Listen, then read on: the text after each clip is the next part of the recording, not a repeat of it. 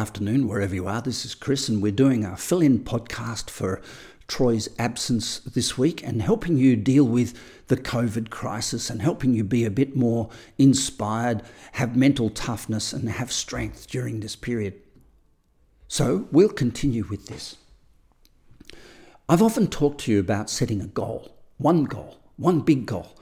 One goal, it really is your Mount Everest, your Amanda Blum, you're the one thing that you would love to change in the world before you leave the planet, the one thing you'd love to have written on your tombstone, the one thing that would be spoken about at your funeral.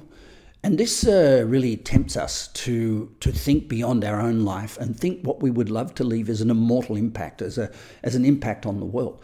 But if that is made up or guessed or faked, it'll never happen. And so one of the things that we do when we're setting goals is to make sure that you know your top core value. Now, a core value is not something you need to make up. It's something that you need to look in the mirror and observe. And I'm going to go through a series of questions right now that might help you to understand what your core values are. So in the process of listening to this audio, what I'd strongly suggest you do is you get a pen and paper nearby, and after each set of questions, you answer the question one by one. You stop the audio, answer the question, and go on to question 2. Answer that question, go on to question 3, and see what you get at the end. So I'm going to start right from the beginning and say, question number 1. Are you ready? Got a pen and paper? If you haven't, stop the podcast, go and get one, sit down, pen and paper ready. Here we go. We're going to go through it at a good pace so that we get this done within the 10-minute limit that I've set myself for each of these fill-in podcasts today. First one, how do you feel your personal space? Have you ever noticed that how things that are really not important to you go in the trash or sit in the box or in the attic? By contrast, the things that you think are really important to you are always where you can see them, either at the home or on your desk. So what does your life demonstrate to you through the space? If you just look up now or look around you now or look around your house or your office, what are the things that are staring at you right now that reflect how you feel your personal space? Just write 3 things down. Come to the second question. How do you spend your time? Here's something that you can count on for the entirety of your life. You'll always make time for the things that are really important to you, and you'll always run out of time for things that aren't. Even though people say, I don't have time for things I want to do, the truth is that they're too busy doing what's really important to them. And what they think they want is actually not really what they want. You'll always find time for things that are really important to you. Somehow, crazy as it sounds, you figure it out. So somebody who's working 18 hours a day on their work and then complaining that they don't have time for the kids is really demonstrating their core value and demonstrating their guilt about not doing what somebody else said they should be doing. So write down right now 3 ways that you spend most of your time, that you've always got more time to give to it when it's needed.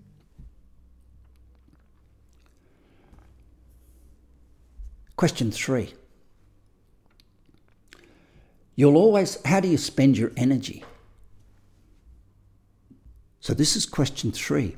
How do you spend your energy? You'll always have enough energy to do things that really inspire you, the things that you value most. You run out of petrol for things that you don't. For example, someone says, let's go for a walk, and you go, oh, I feel too tired. But somebody then says, let's go down the pub, and you go, oh, I'd love to, because you want to have a chat. So you'll always have energy for things that inspire you, and you'll run out of energy for things that don't inspire you. So a lot of parents have a lot of guilt around this topic because they run out of energy to be with the kids. But if someone said, you want to go for a jog or water the garden or do the cooking or do something else, they go, oh yeah, no problem. So we've always got energy to think for things that inspire us. It's a real telltale on your real values. Things that are low amongst your core values drain you. Things that are high amongst your core values energize you. In fact, when you're doing something that you value highly, you have more energy at the end of the day than when you started, because you're doing something that you love and you're inspired by. So how do you spend your energy? How do you spend your energy? And what drains you? So answer three. 1, 2, 3. How do you spend your energy? How do you spend your energy? Come back to this podcast when you've written them down. The next one, number 4, how do you spend your money? This is so interesting because I hear a lot of arguments between in couples and families and business people about how money is spent in the business. Some people want to buy a new bike. Someone else wants to buy a new house. One person's worried about security. One person's worried about lifestyle and enjoyment. And there is need for a recognition that how you want to spend your money really reflects your truth, not necessarily everybody else's. And remember what we say about values. When you live somebody else's values, you beat yourself up. You lower your self-worth. So again, you'll always find money for things that are valuable to you, but you never want to part with your money for things that are not important to you. This is very interesting for me because as a coach, people come to me saying, I've got mental health problems, my family's going down to shitter, I've lost my job. And I go, great, here, spend some money on coaching. They go, no. And so what they're basically saying is having the money in their bank is of higher value than solving all the problems that they think they're having, which may be one of the causes of their problem. So your choices about spending money will tell you a great deal about what you value most.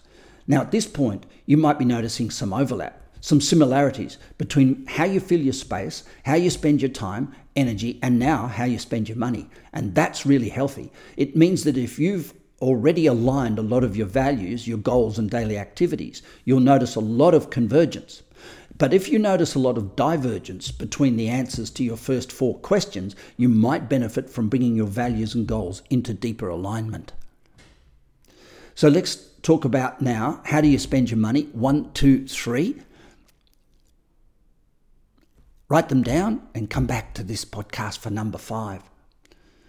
Welcome back.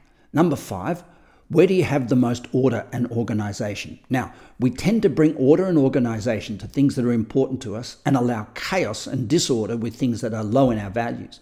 For example, people get overweight and they say, I value health, but really they've got disorder in their health program. And that really says they're not as committed to their health as they say they are. So look at where you have the greatest order and organization in your life, and you'll have a good sense of what matters most to you. In my case, I see the most order and organization in my study and in my teaching materials and in my itinerary for traveling. This helps me see my values involve research, traveling, and speaking. So grab a pen and paper, write down the 3 things that reflect where you have the most order and organization in your life. Next one, number 6. Where are you the most reliable, disciplined, and focused? Wow, this is really cool. You never have to be reminded, and the kids are the same, from the outside to do things that you value. You are inspired from within, and to do those things, and you just go and do them. Look at the activities, relationships, and goals for which you're disciplined, reliable, and focused, the things that nobody has to get you up to do. For me, again, it's reading and writing and traveling and speaking. I love those things. So for you, write down the 3 things that you are most reliable, disciplined, and focused in your life. 1, 2, 3. When you're done, come back to the podcast. Number 7, what do you think about and what is your most dominant thought? Now, I'm not talking about negative thoughts or the things that distract you. I'm not talking about the fantasies of what I should or shouldn't do. I'm talking about your most common thoughts about how you want your life, what you'd love to achieve. Thoughts that show you slow, steady, consistent evidence of actually you working on something for the entirety of your life. Write down the 3 things that you think about and what's your most dominant thought in your life. Then come back to this podcast. Number 8. What do you visualize and realize?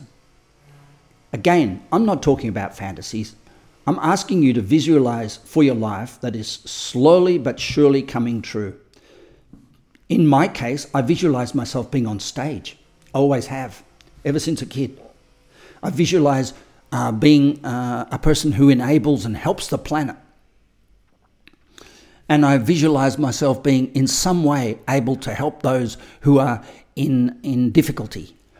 And this vision has been sustained throughout a massive amount of diversity and chaos in other areas of my life. So, and what I'm going to ask you to do now is write down the 3 things that you visualized and you're slowly realizing through the course of the entirety of your life. Then come back to the podcast. Number 9, what is your internal dialogue? What do you keep talking to yourself about the most? I'm not talking about negative self-talk or pumping yourself up to be bigger than who you are, or worrying about what you haven't got or what other people have got or who you'd like to be like or who you wouldn't. Intentions that actually seem to be coming true and showing some fruit. For me, those things have a lot to do with love for the planet, love for nature. So the ABC of your 3, what is your internal dialogue most often about? 1, 2, and 3. Number 10, we're coming to the end. What do you talk about in social settings? Okay, now there's a clue that you'll probably notice for other people as well as yourself.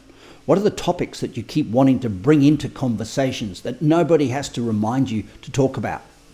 What subjects turn you into an instant extrovert? Now, whether your baseline personality is introvert or extrovert, you've probably noticed that there are topics that immediately bring you to life and start you talking, and others that turn you into an introvert who has nothing to say or make you want to change the subject. They might say, how's work? Or they might say, how are you feeling emotionally? Or what's your spiritual? Or where is the delusion in the world taking you tomorrow? Or how much money do you got? What did you invest in? You'll tip that conversation toward you, and if it isn't in that direction and you're not in charge of the conversation, you'll just fall asleep. So what are the 3 things that you talk about in social settings or get engaged by in social settings? Number 11, what inspires you? Wow, what inspires you now? What has inspired you in the past? What is common to the people that inspired you? Figuring out what inspires you the most reveals what you value most. Write them down. Number 1, number 2, and 3. What inspires you? Number 12, what are the most consistent long-term goals that you set? What are the 3 long-term goals that you've focused on that you are bringing into reality? Again, I'm not talking about fantasies that last for a year or a couple of months or whatever, that nothing happened. I want the dreams you are bringing into reality slowly and surely, the dreams that have been dominating your mind and thoughts for a time, the dreams that you are bringing into daily life, step by step. One of mine was always to do something at a world-class level, to become a world influencer and be able to give back at such an enormous level from achievement in a particular aspect of life, and yet remain mostly anonymous. 1, 2, and 3, what are the most consistent long-term goals that you've set for yourself? Number 13, what do you love to learn and read about the most? So what are the 3 main common topics you love to learn and read about the most? What 3 topics can you stay focused on and love learning about without distraction? What are the 3 things you love to learn and read about? 1, 2, and 3. Now, when you've finished writing all those down, maybe you have to go over this again. You'll have a series of 13 questions with 3 answers to each one. And what you're looking for is what appears the most. What jumps out off the page and says to you, wow, that thing repeated itself over and over again throughout the 13 questions, even if it was number 1 or 2 or 3, but it jumped out the most. So once you've written down 3 answers for 13 questions, you'll see amongst your 39 answers, there's a certain amount of repetition. perhaps even a lot of repetition. You may be expressing the same kinds of value in different ways. For example, spending time with people I like, having a drink with the folks from work, going out to eat with my friends. But if you look closely, you can see a pattern begin to emerge, which is social connection. So look at the answers that is the most, look at the answers and see which one is the most often repeated, and right beside it the number of how often it repeats. Then find the second most frequent and the third and so on, until you have ranked every answer. This gives you a good primary indicator of what your highest values are. You can even start making decisions based on this internal hierarchy of values, and you can see how your life is already demonstrating your commitment to these values. Now, what I want to say here is really important. When we work on our highest values, we build our self-worth. When we work on our lowest values, we lower our self-worth. But during the COVID time, we quite often are forced to work on our lowest values because we're locked in and we can't subcontract in the form of school teachers and babysitters, gardeners, health keepers, cleaners, drivers, buses, trams. We can't subcontract a lot of what we were delegating as our lowest priority and what we were focusing on as our highest. But there is a trick. And the trick is link it or sink it. In other words, when you do something that's of your lowest value, let's say it's mowing the lawn or cleaning the floor because your cleaner can't come, or let's say doing the washing, or let's say it's doing some PowerPoint presentation that normally you would delegate to someone, but you're not in the office, and so it's really hard to communicate that. When you're doing that, instead of resenting it, try to link it to your highest value. How does doing this low value thing, going to help me build my high value thing? And if you can link it or sink it, you will be a happy pappy, a happy mummy, a happy person, a really happy chappy, a really happy individual, because anything you do in the top two priorities of your life will inspire you, it'll build your self-worth, and it'll cause you to be very, very, very successful. This is the answer to mental health. I hope this helps with your COVID processing time. This is Chris. Have a beautiful day. Bye for now.